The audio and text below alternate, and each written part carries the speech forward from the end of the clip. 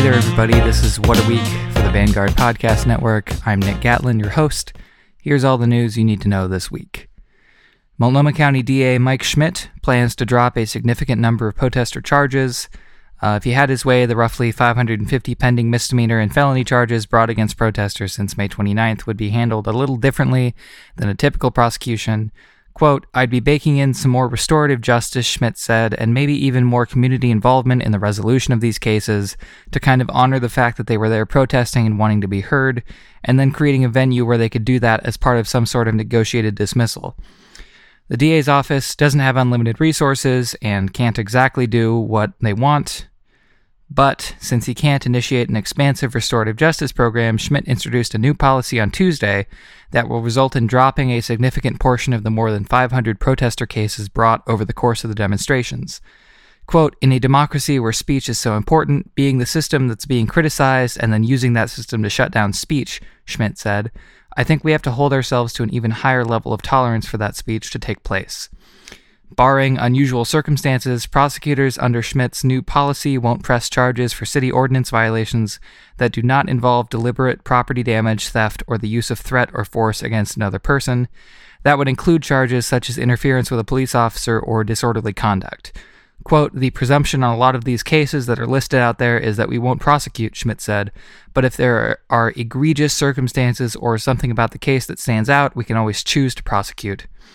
Arrests for resisting arrest or assaulting a public safety officer should consider, quote, the chaos of a protesting environment, especially after tear gas or other less lethal munitions have been deployed against protesters en masse," the policy states. Schmidt said his attorneys will scrutinize every case to determine if the person's intent was to resist arrest or injure a police officer. In cases where the primary harm was financial and not physical, Schmidt is calling for charges to be dropped after victims have been compensated or the arrestee has otherwise made amends to the community. A special session of the Oregon legislature wrapped up on late Monday.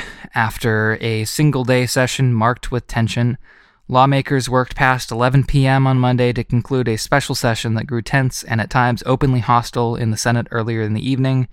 Lawmakers from the House and Senate passed a dozen bills to patch the $1 billion hole in the state budget, tighten restrictions on police and correction officers' use of force, and help out-of-work and underemployed Oregonians. After hours of hearings and repeated delays in evening floor sessions, Senate President Peter Courtney announced around 7 p.m. that the legislature would not finish its work Monday night. He had warned earlier in the evening that lawmakers who'd been waiting all day to vote were getting increasingly grumpy, but the Senate resumed working bills at 8:45 p.m. Monday, raced through the work with little disruption, and wrapped up at 10:20 p.m. Quote, "I'm glad it's over," Courtney said in a statement, explaining that cutting the state budget is never a desired task. The House took until past 11 p.m. to pass all 11 substantive bills and passed the resolution to adjourn at 11:17 p.m. It was the second special session of the year after lawmakers spent 3 days at the Capitol in June. Many lawmakers have been itching to fix the budget for months, which they were poised to do before persistent widespread protests against police brutality toward black people prompted leaders to tackle that first. Collectively, the budget bills lawmakers passed Monday will cut $362 million in general fund spending, with most of the reductions to human services programs, according to a legislative analysis. Top budget writers have characterized many of the changes as relatively easy cuts to yet-to-launch programs and unfilled jobs. But as Oregonians testified in recent public hearings, some existing much-needed programs stand to be gutted.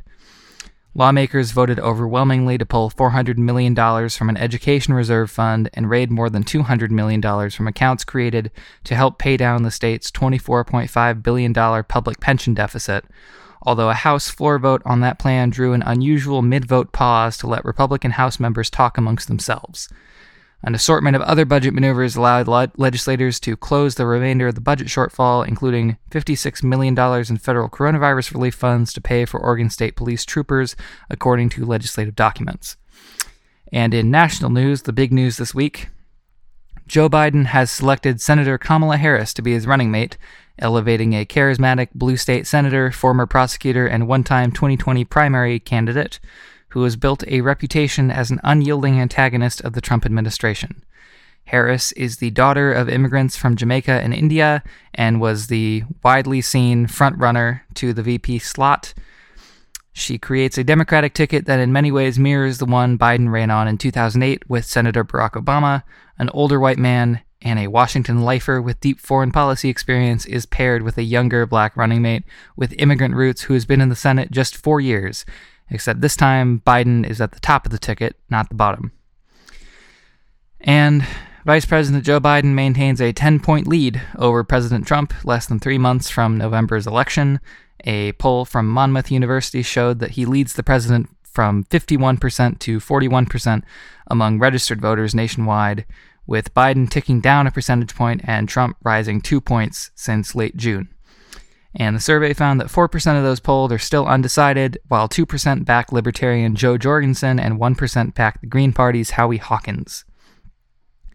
In international news, New Zealand saw 4 cases of COVID-19 after 102 days of no community spread. New Zealand has 4 new cases of COVID-19 from an unknown source. The island nation was widely seen around the world as an example for coronavirus containment. All 4 cases are members of the same family who live in South Auckland. The government said on Tuesday the first case identified in the cluster was a person in their 50s with no overseas travel history. The person has been symptomatic for 5 days and was confirmed positive on Tuesday. The 6 members of the person's household were then tested, 3 tested positive and 3 negative. And while all the cases are in one household, more than one workplace was affected. And finally, Lebanon's prime minister resigned days after the Beirut explosion. On Monday, he announced his cabinet's resignation to outrage over the catastrophic explosion in Beirut. He said, quote, "Today I announced the resignation of this government in a national TV address," and his speech was published by the national news agency, the state-run media outlet in Lebanon. His resignation came after last Tuesday's deadly warehouse explosion caused by 2,750 tons of ammonium nitrate stored at Beirut's port that killed at least 160 people, wounded thousands, and left many homeless, destroying an entire portion of the city. Public anger mounted after the blast, focusing on the carelessness that led to one of the worst explosions in Lebanon's history. The huge trove of dangerous material, which officials say was known for years, had been allowed to languish in the port since 2013. Intense protests erupted, with many calling for top officials to, quote, resign or hang. That's all the news you need to know this week. This is What a Week. Have a great week, everybody.